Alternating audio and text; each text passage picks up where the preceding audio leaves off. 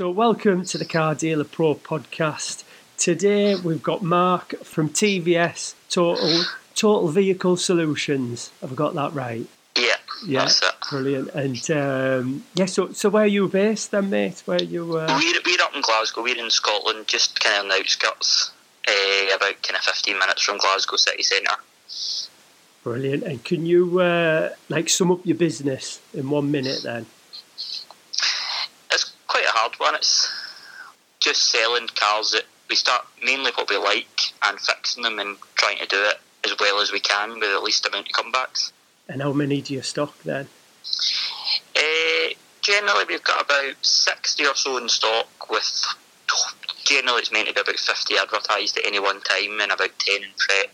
And how many will you sell then if you've got 50 in stock then on average? Last month was 42, but that was a good month. If we do between kind of minimum of 25, 25 is a bad month, kind of up to I think about 35 is an average month. Brilliant. And so having all these cars, have you got a workshop as well in Tor? Well, when I started, the reason I got into this, I was a mechanic to trade. I was an apprentice mechanic, and the wages are terrible. I think I was in £550 a month, which right. So doesn't go very far. How old are you as well, by the way, if that's okay? I'm 29 now. Right, so yeah, you're really young then. Yeah, so when I started this out, it was a hobby. People, I remember one of the time, the first ever car I bought from auction, my friend needed a car. He said, "You know about cars, come with me to auction, find me a good one." And it was a Saxo VTS at Central Car Auctions in Glasgow. Yeah. I said, "It's a mint thing, buy it." And he bottled it at the last minute, would put his hand up. And I just went, my hand went up. And I bought it for 700, done a couple of bits to it, sold for 1,500. And I went, that's really easy money. And that's how I topped up my wages and kind of made money. And I really enjoyed doing it. And it just progressed from being a hobby to a full-time job. So basically, when I finished my apprenticeship, I worked at a garage for several years, and then the car sales took over. I had to leave. But the garage I served my apprenticeship at, the guy that owned that, one of my friends, he retired a year ago. So I bought over the workshop, and now I run that on a day-to-day basis. So how did you go from, starting off buying that car for £700 to getting 60 cars in stock in quite a short space of time as well, really, isn't it? Well, it's just over 10 years now, and it's just started off pretty much kind of similar to as you had Rory on the other week, Corsa SXIs, and a lot of things that he said kind of were really familiar to me, buying the ones that are modified, putting them back to standard. Yeah. When I started, it was Corsa Cs and Renault Megane Scenics, which are terrible cars, but yeah. All the other traders stayed away from the auction, but I could fix all the bits really easily myself. The timing belts and dephaser pulleys, the faulty windows, and I could make good margin in them because the French stuff, there is decent margins in it, although it is harder work. Yeah, I always noticed that in the auction as well. When I first started, anything French that went through, you could always get a good bargain, couldn't you?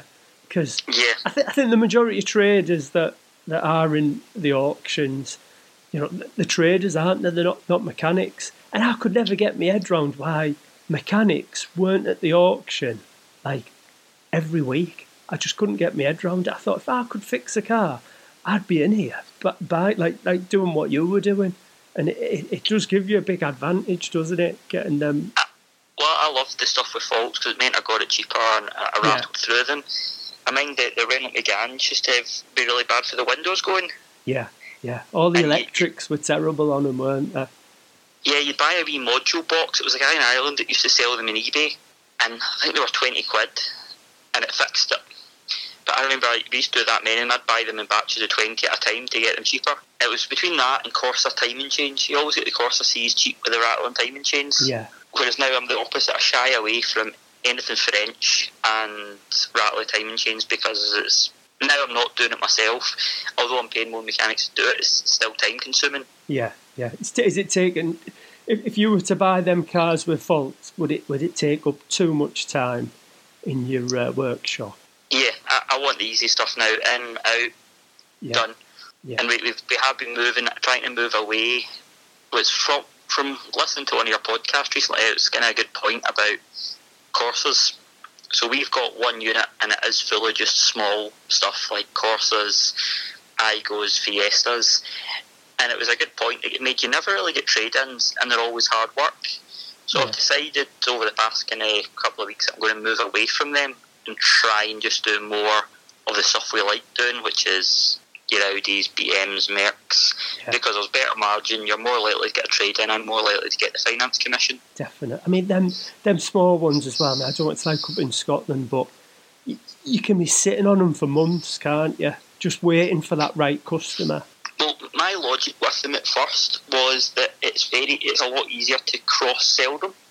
Yeah. For example, if somebody comes in to see a black Cortex SXI you've got, and they don't like it for whatever reason, if you've got 4 other ones there, it's very easy to get them into that. Yeah.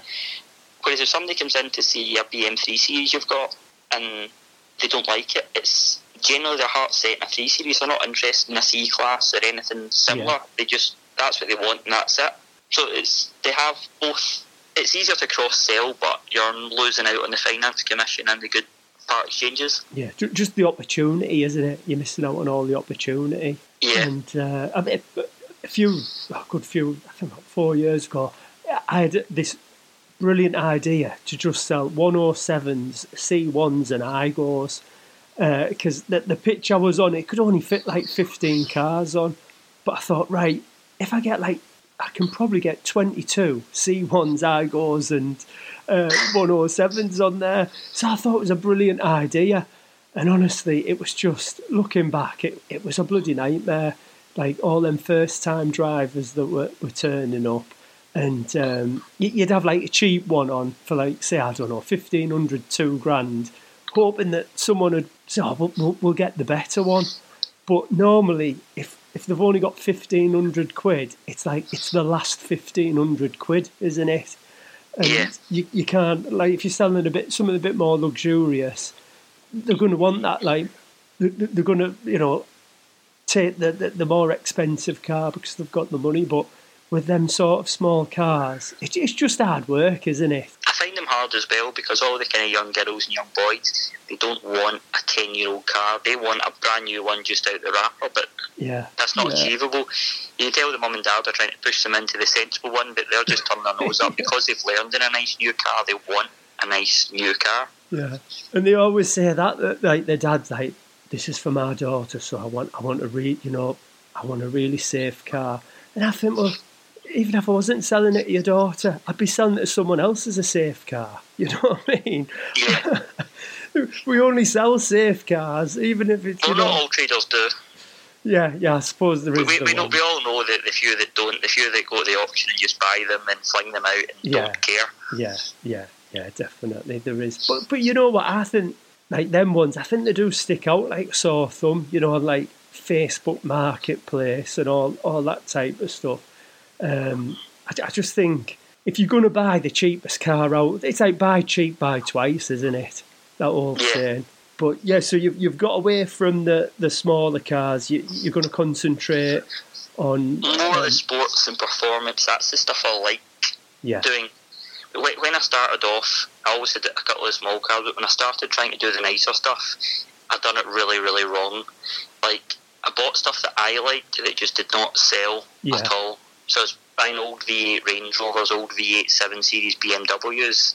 It cost me a fortune to fix, and they were never popular to sell because who can afford to run a 4.4 V8 generally?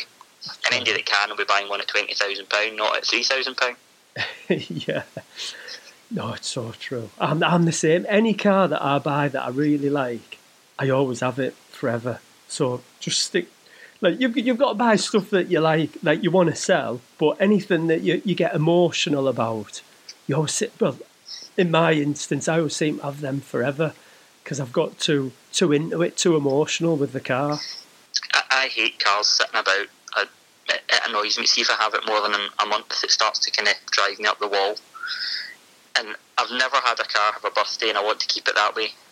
I just cut it, and let's go. If I lose money on it, so be it. I'll make my money on the next one.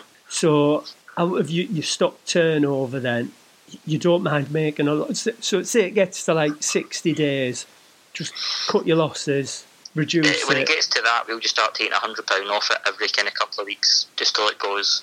Yeah. And you might lose money, but you might get a good part exchange that you do make the money on, or you just meet a really good person that then comes back and buys another car in the future. So it's swings and roundabouts in that respect. Yeah. It's like something Rory said as well, like about if you're holding out for them £2,000 margins all the time, where you could be turning over the 500s constantly, just keep turning your money round. And I think that's what's really important. But looking at your website, and I mean, you've got some stuff up to like 50 grand, haven't you? Do you have the same sort of mindset on that really expensive stuff as well, or will you hold on to that a little bit longer?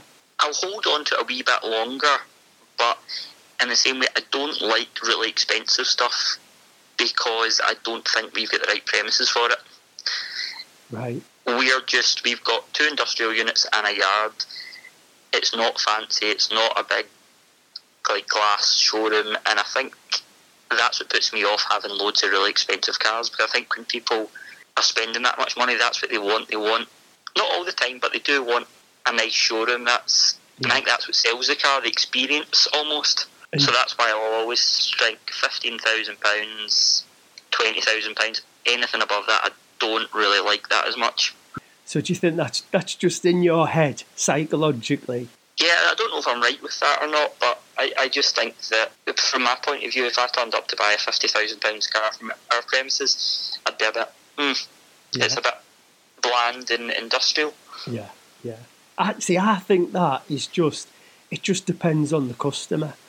And I think you could sell cars for £50,000 from where you're at. I've seen your adverts online and everything's done like really high standard, good online. And I think an online presence is the main thing. So I think personally that's just in your head. I think you could easily sell 50 grand cars. But when you do sell them 50 granders, do you always get a good margin out of them, or sometimes you have to cut your losses on them as well? I think the margins on an expensive car, I really think they're not that much better than a car at 15 to 20,000. I don't think. Yeah. I think you're hoping for the finance commission, and if you can't get that, is it worthwhile? Would you have been better stocking 2 cars at 15 grand each that would have turned quicker, and you'd have 2 chances of getting the finance commission? Definitely. I mean, like if you were starting out again and you had, say, like 20 grand, what would you do? Would you go out and buy 4 or 5 grand cars, or would you go out and buy 10 2-grand cars? I'd probably still go with the 10 2-grand cars. Yeah. The cheap and easy Corsas again that I know I know them inside out. I know what goes. I know everything about them. I know how easily you can sell them. And that's sort of like position that we're in, where I work. You get offered a really expensive car every now and again, and I want to take it, but then I think, oh God, like say, I don't know, 20 grand car, but in my head I think, oh, that could be 4 or 5 grand cars. Well, it's not guaranteed, but I think I can turn them 4 or 5 granders round quicker than a 20 grand one. But again, is that just in my head? You know, I think it all depends on the car and the spec. If it's a 20 grand Kia Sportage, I think you'll sit on it for ages. But if it's the right car, if it's the right Audi with the right interior, say it's got the super sport seats and the pan roof, it's going to sell really quickly because people are so spec specific these days. And do you find that having the high spec cars definitely sell quicker? Yeah, what we've started doing a lot now is buying your BMWs, your 3 Series and your 5 Series. See the auctions, it's too expensive to buy the high spec ones. I've found see the moment it's got the fancy body kit and the wheels, you're thousands and thousands into book. So I've been buying the normal ones and we kit them ourselves and we put the wheels on them ourselves. Ah, right. And it's a cheaper option for us. And do you find people, they don't mind then that it's not like an original, you do get a couple of people that say, is the kit genuine, and we do say no, but you get a lot of people that they just don't ask. Yeah, yeah. And to be honest, if the kits are decent enough quality, then does it really make a difference? It's arguable. It's not cheap fiberglass. As long as it's plastic, it's not going to shatter. If they're decent quality, the customer should still be happy with it. All you're paying extra for from BMW is a badge. Yeah, of course. And the neighbours aren't going to know either. Exactly. And that's what most people are buying them cars for, aren't they? To impress their neighbours. And it must be a buzz then when you've put all these body kits on, or you've done them up really nice, and then they sell within 2 weeks. That must be a great feeling. But that's the type of cars I like selling. I like selling the ones that look nice with a nice kit. So I actually enjoy getting a car that doesn't look that nice and then making it look $1 million. Yeah, but you're adding value, aren't you? Yeah. And I think that's a big. It's really hard in this job. It's like when you see so much stuff go through online, and you're trying to make a margin, and some stuff goes so expensive that you think, oh God, there's no way of making a margin on that. So you've hit the nail on the head there by saying what you've got to look for is to add value to these cars. If you want to buy at the right price, look for cars that you can add value to. And I used to look for cars, like you say, that have problems and stuff like that. But for me, the ones that have problems, I always seem to get my leg in too much. And I think, right, I'm not buying any of these cars with problems anymore. I'm just going to stick to, something that's a bit safer. So I suppose if you're buying cars that are mechanically sound, and then you're sticking a body kit on and that, it's a win-win situation for you. The way I've been looking at it is, for example, for a 5 Series BMW, say some cars, those diamond cut wheels, and you'll need to refurb them. Now, a diamond cut wheel refurb, including VAT, costs us just under £300. Now, to buy a brand new set of 20s for the car, for a 5 Series, kind of M4 replicas or whatever, it costs us around £500. The tyres will cost us maybe $250, so we're at $750. But the way I see it is, I take £300 off that because I would have spent that diamond cutting the wheels anyway. Then take off another £200 that I'll get for the old wheels second hand. How much does it actually cost me to add on the value and make my car so much different than everybody else's? Yeah, and the brand new wheels.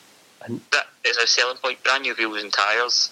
Okay, they're budget tyres, which puts some people off, but somebody will buy it. And I bet you have no problem selling the second-hand diamond cut wheels, do you? No, that we sell them constantly, and they're an easy sale. Just put them in Gumtree, and they're usually gone within a couple of days. Yeah. Oh, that's brilliant. And so, if you don't mind me asking, what sort of margin will you look to make on them type of BMWs? I make £1,500. I'm happy. Anything more than that is really good. Yeah. But in the same way, if I make £1,000, I'm still happy. Yeah. And the other good thing is, you're not going to be sitting on it. That's going to keep turning round, don't you? Yeah, because even if you're not making a huge margin in the car, if you get a great part exchange, sometimes you make more money on the part exchange because you're getting it at the right money. Yeah, definitely. Which is the hardest thing to do at the moment with BCA prices being as high as they are. Yeah, and are they still because I've tried not to buy online for the last month or so, and is it still sky high at the minute? I think anything nice always is and always will be. The moment it's a white BM Merc Audi with nice wheels and decent history, it's always going to be fairly expensive. Wow. Whereas if you can attract, maybe you might be getting one that's slightly older, but one of these cars is a trade-in, you can get it for below book, which is a massive help. Yeah, definitely. Even if you get it just under, cap clean, you're still £200-300 better off, aren't you? Yeah, well, a lot of cars are going well over book. So if we got a white Audi A7 trade-in at the weekend, and I got it for, the guy was a returning customer. He'd bought a Range Rover from us before, so I would usually have went slightly lower, but a returning customer always try and keep them happy and keep them coming back. I got it for cap clean for a white Audi A7 with good spec and good history. If that had been in the auction, I think that would be at least £500 over book plus your fees. Yeah. That's it. You can't just go by the book price, can you? I know, like, especially when you see a nice car. And when you sat online looking, you just know it's going to go sky high, don't you? And I just think, like, what?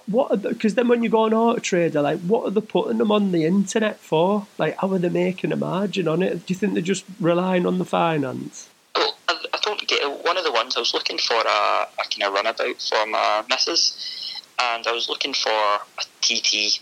I was originally wanting a nice TTS, but I gave up because I couldn't get one at the right money. So I saw a white diesel one at 150,000 miles. I thought, well, those engines are fine.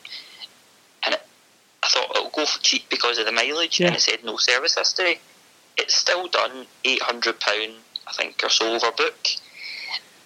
And I found it online a few weeks later at a car supermarket, and there was only just over a £500 margin on it. Which by the time you MOT it, prep it, I just don't get where the money is in that. Yeah, it must be in the finance, mustn't it? It must be in all the add-ons. But in the same respect, you can't finance a 150,000 mile car, or maybe you can, but not many companies will touch it. Yeah. I mean, why is a car supermarket selling a car like that with such high mileage? It was, I think it was maybe a trade centre type place. I can't remember the name of it. It was down south somewhere. They had a lot of cars. I think they had about 300 cars. Yeah. So whoever's buying the cars, it's more important that they've got 300 cars in stock all the time, isn't it? I think that's more important than margin, isn't it, to the car supermarket? Mm-hmm. So, but with having like 50 cars, 60 cars in stock, how many will you buy a week then? Are you just constantly online trying to buy stuff? I'm addicted to the BCA app. Yeah, it's good, isn't it? It's really good. Dangerous.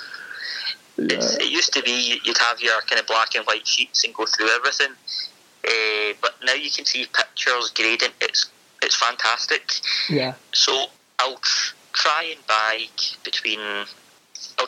them in lots of about 5 to 6 at any one time.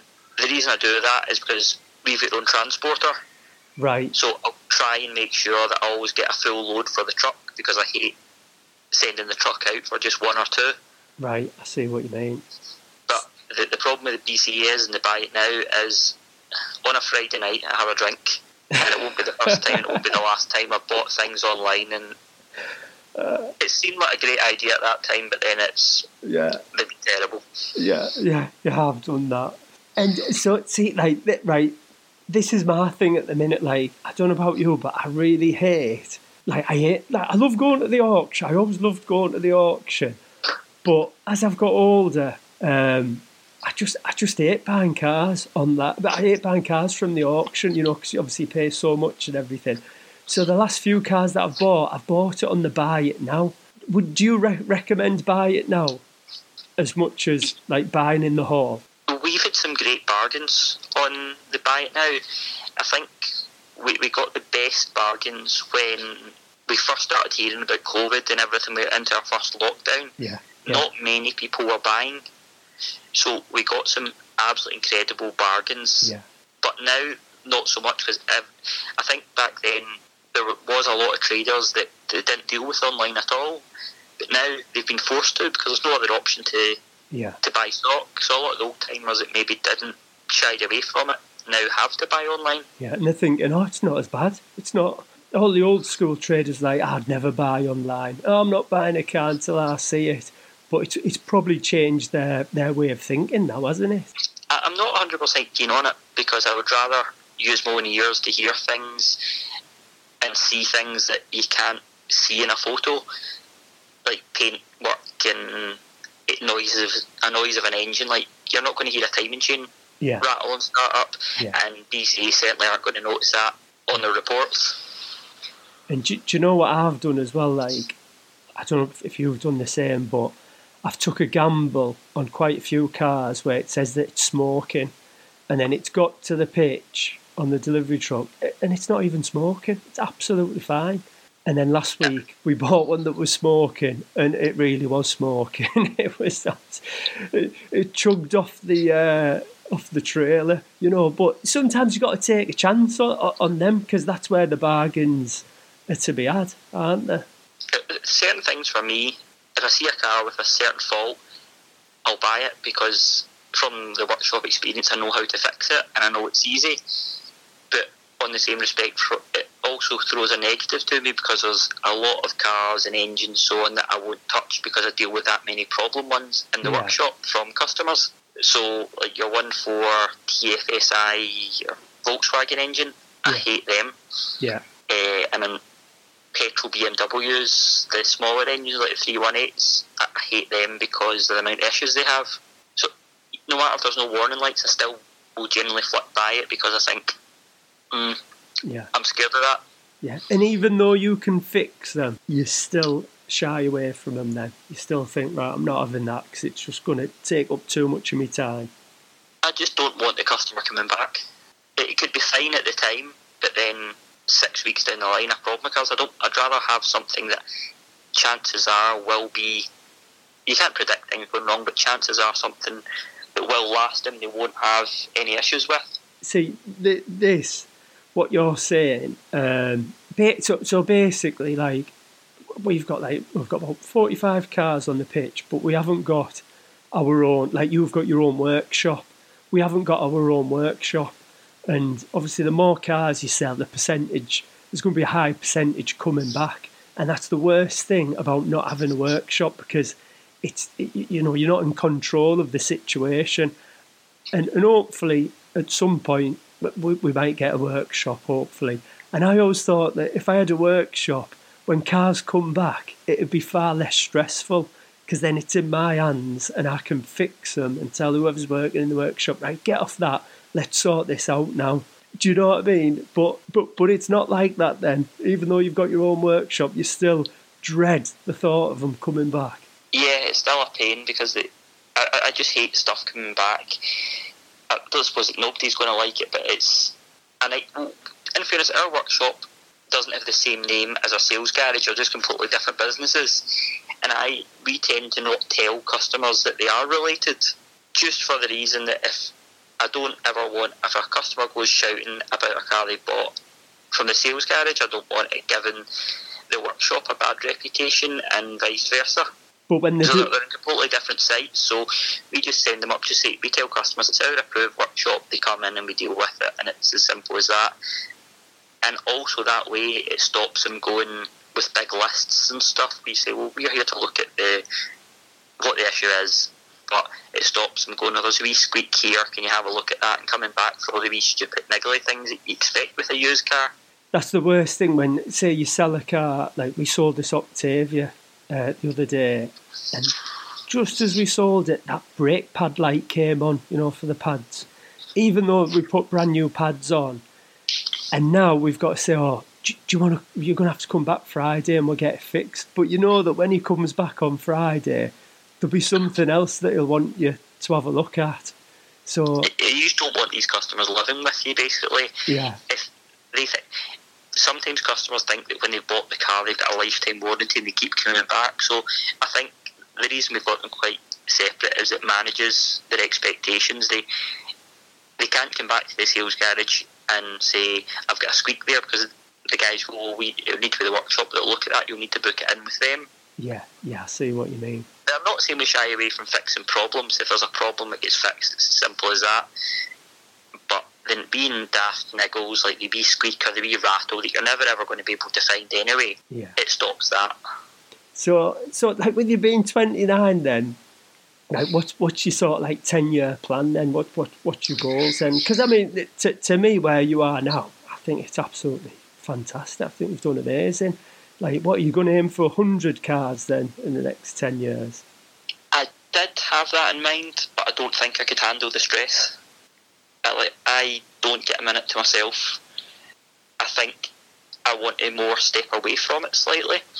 I want to do some more vans. I've decided I think if I got to kind of 60 cars ready and prepped and then kind of 15 vans, I would be happy. And I think I would just let it sit like that. But the next thing I want to do is buy premises instead of renting, because it would be a pension for me when I do retire. Yeah, I think that's the one thing we've all got to do is buy our premises. Where I am, where I rent, the chap who I rent it from, he had, I think he had 3 big car pictures, and all them he rents out now. He's retired, and the money he earns from just his rent is probably triple what I earn in a year. So that is definitely that's the long game, isn't it? There's this bloke I follow on YouTube. I was on his podcast. He's called James Sinclair, and he calls it fast pounds, slow pounds. Basically, like your fast pounds is selling your cars, the money's coming in, going out, and then every year try and buy some sort of commercial property or property to rent out. And if you do that once or twice a year, every year, in the next 10 years, you're going to be sorted, aren't you? Well, it's just such a massive saving. I think kind of all in between, we've got 2 units, kind of a sales yard, a storage yard, and then the workshop premises. Between all of them, we are over £3,000 a month. Yeah.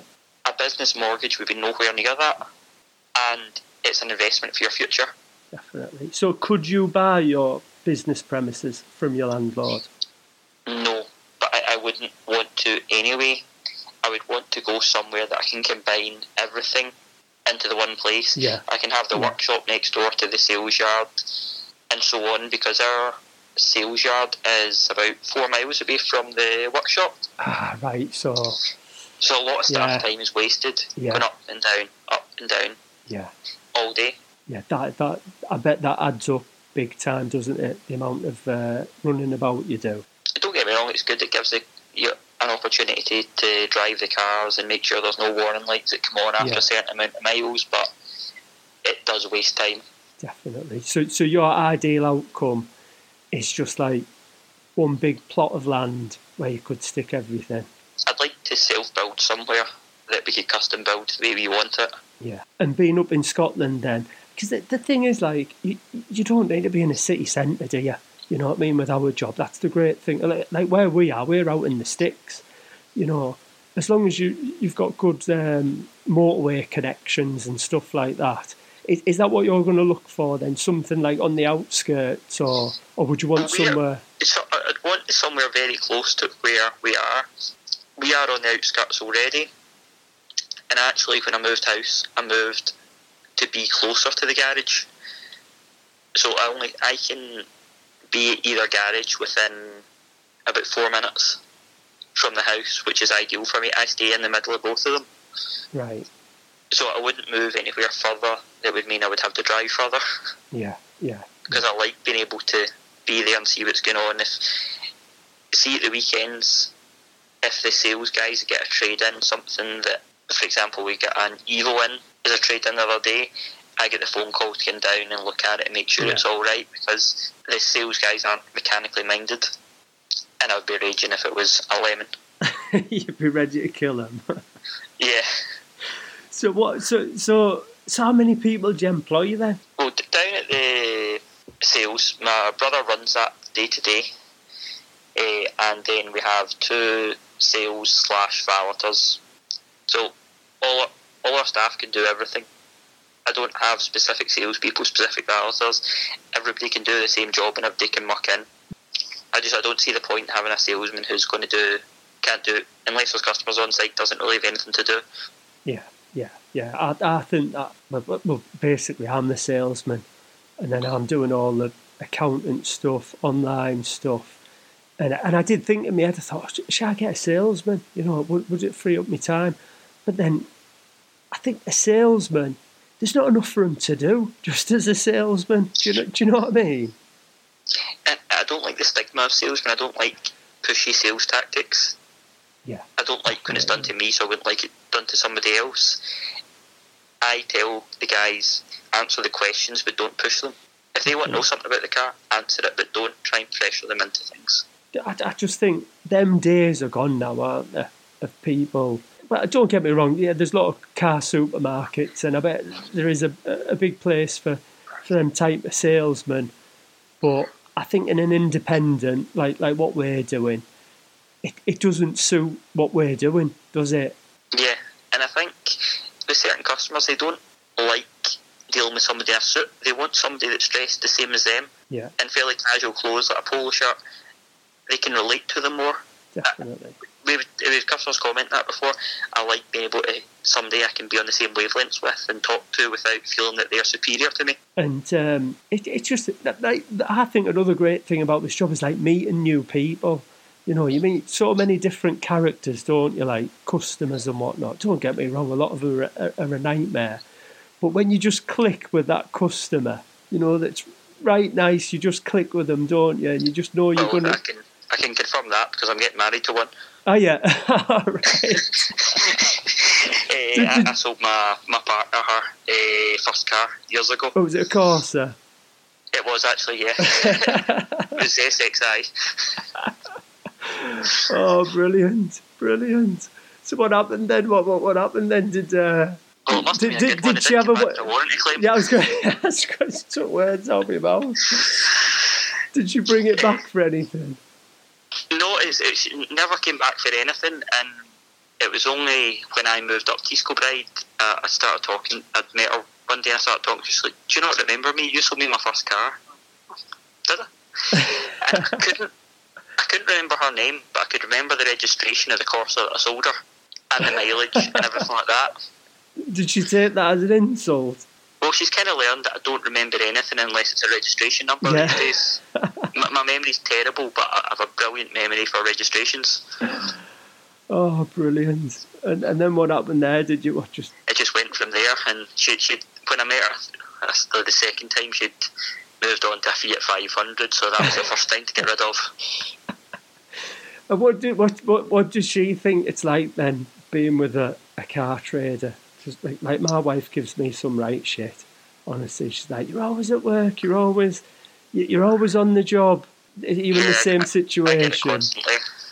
When we're on holidays, like, you're on holiday, get off the phone. You shouldn't be buying cars. Yeah. Or you shouldn't be looking at the cameras. And I don't know how to function without looking at cars and seeing what I'm going to buy next and so on. It's a vicious cycle, isn't it? Like. You're either built for this life or you're not. It's very intense and 24/7. Like, say you have a good month. Sometimes it doesn't stress me out, but I think, God, what if we don't do as many next month? Like, what if we can't get the same sort of cars? What if it's like your mind's constantly going round, isn't it? Well, we're all gamblers, and. For example, I know, like, there's certain people, I think Nick is one of the sensible people, that he puts his money by for his VAT return after every sale. I don't. I plough it all in to buying more cars, and I'll pull the money out at the last minute to pay my VAT return. Yeah. Have you ever had any, like, tricky months there where you thought, oh, God, bloody hell? There's times I bought loads of stock and be like, oh, shit, I need to pay over a 10 grand VAT bill next week, and I'm going, something needs to sell. Because otherwise I'm really, really skint. But thankfully, it's always panned out, and I've always done all right. I've always managed it. I always thought that. I always thought, what I thought in my head was like we've got assets that you can sell, not sell them easily, but like, say if you have got a big VAT bill, you've just got to sell a car, haven't you? Yeah, that's my thought, but I always drag it out to the last minute. I think, I'll be able to sell one more, I'll just buy this one, I'll sell it, it'll be fine. And it's just too close to the wire sometimes. Yeah, I must admit, I was exactly the same, but then I read this book called Profit First, and basically it's all about, like, long story short, if you make a grand margin, just keep it simple, you make £1,000, and let's say that your overheads are £6,000 a month, and on average you sell 10 cars a month. So if you've got a grand margin in a car, you put 60% of that grand into your overheads account. So 10 cars, 600 is £6,000, which covers your overheads. Do you know what I mean? Mm-hmm. And then you put 20% in your VAT / tax account, and then the other 20%, 10% goes in a profit account, and 10% goes back into your stock account. And I've done that since March. And I must admit, it's one of the best things I've ever done. It's the first time ever. Like, I've got like when the VAT bill comes round, it's no stress. There's enough in there. You know what I mean? There's enough there. But I know what you mean. It's hard because you think, I could be buying a car with that money. But psychologically, it's a lot less stressful. So I'd recommend doing that, definitely. But I'm too much of a gambler. I'm always thinking I could make more money with that. I want to keep it moving, and I'm really bad for just buying cars. Yeah. I was the same, honestly. Because you'll have like a big chunk of money in the bank, and you think, God, I can go and buy, whatever car. And you think, just think of the margin in that, and think of the profit. And we're just gamblers. That's what we are. We're just gamblers. I think with the more stock you get, the easier the cash flow becomes. Yeah, definitely. Because it's in the early days, it's like your account balance was very low, and you're worried about all the bills. But with the more stuff you do, there's money just constantly in, out. So generally, it's not. I find it's not as stressful now as it was 2 years ago. And 2 years ago, did you have like 50 cars in stock? I know, I think we were only about 30, 35 then. So like, if you had to start out again, would you do anything differently then? Or are you right happy how it's all turned out so far? I'm fairly happy with the way it's worked out. I would just have avoided some of the mistakes I made, like the big V8 petrol stuff that I loved, because that just didn't work for me. But everything else we've done fairly well with, and I think kind of keeping everything in-house is brilliant for keeping the costs down. So you just buy the cars then? Is that what you would say your main job is? I buy them, so I do find that quite hard sometimes with online auctions, because I'm busy in the workshop, and sometimes I'll be under the bonnet of a car, I'll have my phone up somewhere in the scuttle, and I'll be trying to swipe bid while doing something else at the same time. Yeah. But I buy the cars, I'll bring them into the workshop, look over them. With the sales side of things, I'll generally just go down there on a Saturday, look round, moan, and pick up on niggles that nobody else sees. And other than that, they just get left to do it. Brilliant. I'm really, really fussy with valeting, which I know I'm a nightmare for my guys to deal with. Right. I pick up on the smallest wee things, but I like it to be as close to perfect as we can get. So how do you deal with that then? Because my valeter, great valeter, but no one's as good a valeter as you, either. You know what I mean? If like me or you were to clean our own car, nobody gets it as good as us. And I notice every little thing, but I don't want to insult the valeter. So how do you work your way around that without pissing anyone off? I probably just piss them off, to be honest. Yeah. So you're like, what the fucking hell is this shit? And you just lose your shit. Like, if I'm down there, if I go down this Saturday, I'll generally walk around all the cars, check various bits and pieces. I'll do that with a clipboard, and then leave it in the office and say, first thing Monday, that's the list to get addressed. And what's your bugbear then? What's your biggest bugbear? Indicator stocks. Oh, right, yeah, grubby. On the back of them, it's always dead skin and that brown lumpy stuff. It's horrible. It's not. Between that and tailpipes not being shiny, I'm really, really hard work with it, but it makes a difference in the photos, I think. Yeah. Like when the tailpipe's shiny, the wheels are nice, it makes the car jump out in the photos. Yeah. My worst one's tyre shine. If it hasn't got enough tyre shine on, it can look terrible in a picture. Oh, it's got to have tyre shine. Yeah. I wouldn't let it not go out, but sometimes, if it's just, it's got to have tyre shine on, 100%. The one thing we do for the photos, and from a Valet point of view, I hate it because the finish a couple of days later looks horrendous. But see for like the bottom grills in a car, we use silicone spray on them. Yeah, what you do with that? Yeah, it's horrible stuff because it goes all dirty and tacky a couple of days later. But in the photos, it always makes it look brilliant. Proper shiny, isn't it? Get everything looking blinging. Clean cars sell. See, me and you could sell a car, and I could have the worst car out of the two. See if mine looks cleaner and the photos are better. Mine will probably sell first. I think there can be a dealer selling a nicer car, but if they've not presented it as good, that's the customer. The first thing the customer sees is that photo online, so it needs to pop and jump at them and look brilliant. Yeah. Because do you know what? They've bought it even before they've got there. We had this lady come on Saturday. She said, I'd just like to say, honestly, your pictures, like, this is the reason I'm here, because your pictures stood out from all the other cars that we were looking at. And that to me is like the best compliment you could give us, because that's what we're trying to do. We're trying to be like an online retailer, to be a bit different than everybody else, you know. Well, that's the good thing when the customers phone up before and go, I don't really know what to ask you because you've explained every question in the advert and your pictures are detailing everything, so can I put a deposit on it? And that's what you want. Yeah, best feeling ever, that. But then the work... Yeah, sorry, go. Yeah, you go, mate, you go. We've got a Clio going down to London, it's going down the truck tomorrow to London, a 2005 Clio for £10,000. Oh, I've seen that one, that black one. Yeah, and it was sold. Just the guy phoned up and went, it looks brilliant. You've answered all my questions. Let's go, let's do it. Oh, brilliant. And you know... It takes a lot. Yeah. It takes a lot for somebody just to send a random stranger that amount of money for a car they've never seen. Yeah. And did he say you could have like a video walk round? Anything like that? Yes, we do a walk round video on everything. Right. And we do commentary on it. I used to do it, now my brother Gerald does it. And now he's got the same issue as me. We'll never ever watch the video back because we can't bear to hear the sound of our own voice.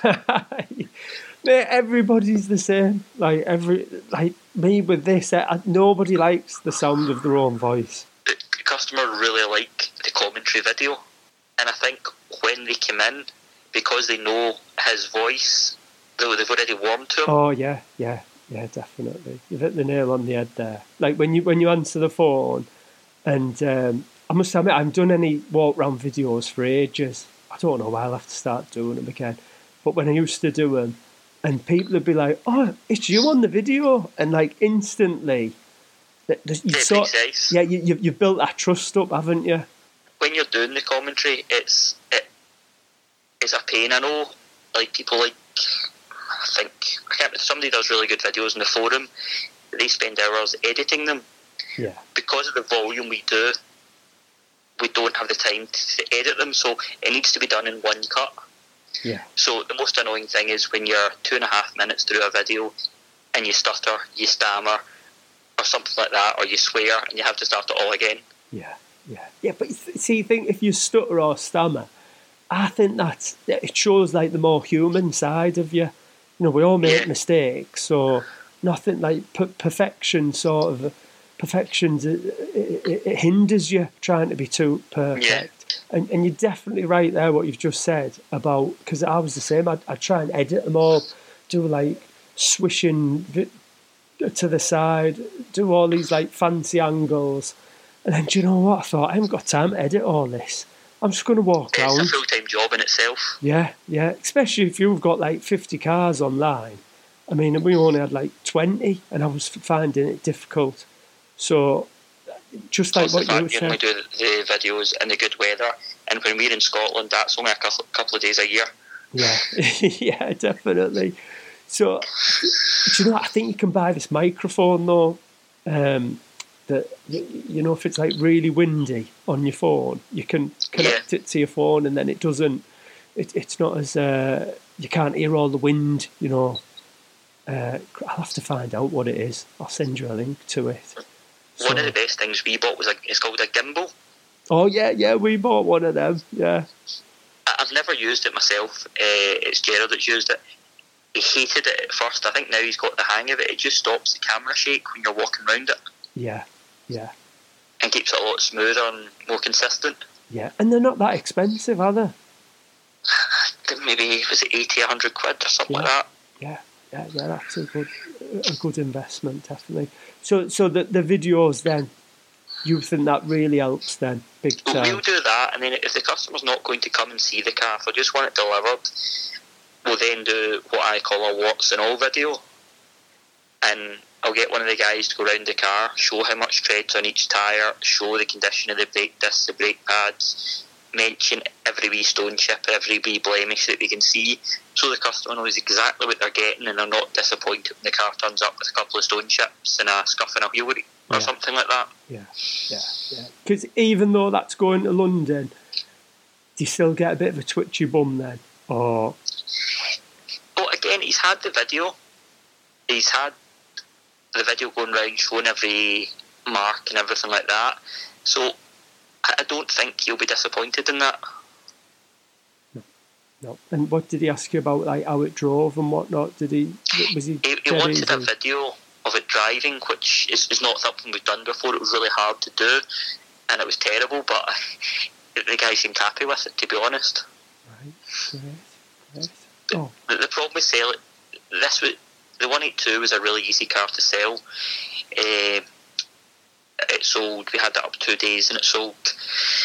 But we had a trophy in a few months ago, and that was really, really hard work. Renault perverts are possibly the worst type of car buyers I've came across. Yeah. They want me to take wheels off and photo the suspension and all these weird and wonderful requests, yet they weren't prepared to commit to it. Yeah. So would that put you off buying another one to sell? I would do it again, but they all ask the same questions, even though half of them are in the advert, which was really annoying. Yeah. But each car has their own type of weird people that turn up. Definitely. Do you know what I think the worst? Mazda MX-5s. We've only ever had a couple of them. But you do get quite strange older gentlemen generally. Yeah. They're always like middle-age. And they just want that full service history by Mazda. It's like, if it hasn't got that, they're not having it. We had a gentleman turn up from Newcastle today to see a Porsche Boxster, and he didn't want it because the service history wasn't full Porsche. Oh my God. Had he asked us this on the phone, we'd have happily told him that it was not full Porsche. In fairness, the guy went, "Oh, sorry, that's maybe my fault for not checking." But what does it matter? The car has really good history. It's all invoiced. It's brilliant. Exactly. Like, what difference if it had two missing from Porsche? Like, was it a different oil that they put in? Was it a different, It's still. I think if we were talking about a £60,000 Porsche, it'd be different. But the Porsche was £12,000 or something like that. It's an old car. Yeah. That's what's it. But would you have wanted to sell it to somebody like that? We had a Porsche the other week, and it was attracting loads of bloody idiots. And then chap that did turn up, it was one of the cheapest on the internet. It was like quite high mileage one, but had loads of history. And he turned, and it honestly had like tons of stone chips on him. I mean, we've never had a Porsche in first one, but the suffer was. Am I right in saying that the suffer would look like stone chips? Yeah, they always can do. The front, the bumper, it's always fairly kind of flat. Well, this one had about 10,000 stone chips on it. It was that bad. And the chap walked up and he went, "I'm so happy you haven't painted this." And that was just music to my ears. Him saying that, he went, "I love it when a car's honest like this." I'm thinking, oh, thank God for that. And he took it. You can't win with that situation.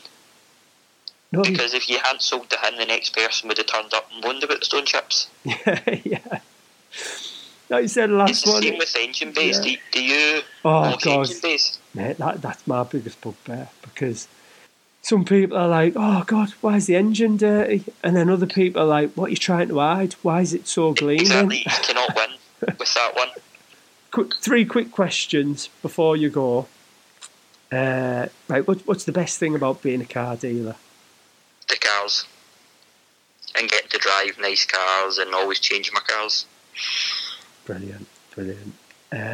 And what app or program couldn't you live without? The BCA app. So, have you ever tried Mannheim? Mannheim's everything's a lot better on Mannheim, the descriptions and so on. Yeah. But their apps and websites are nowhere near as user friendly. Yeah, they're terrible, aren't they? if they could have it like DCA, I would probably buy a lot from Mannheim. Yeah. But DCA make it so easy for me. I can be doing anything. I've been in the airport before checking in, and I've been buying cars with my other hand. Yeah. It's just so easy to do. That app was like a game changer, wasn't it, when that app came out? No other auction is anything like it. No. And I think they've been too slow in the uptake to catch up with it. Yeah, definitely. If Mannheim had the same type of app, I don't go on Mannheim's website anymore. It's just too. It's too. I don't know. It's too clunky. You know what I mean? It's too. It's terrible. Yeah. Getting into the halls and all that sort of thing, and it's just It's really you get that beep when there's a car coming up, and it's just terrible. It's rubbish. And and can you leave us with your favourite quote, a quote that you live by as a car trader? It's one thing I've always liked is it's one that says, "Failure will never overtake me if my determination to succeed is strong enough." And you've always lived by that then? Yeah, it's quite true, I suppose.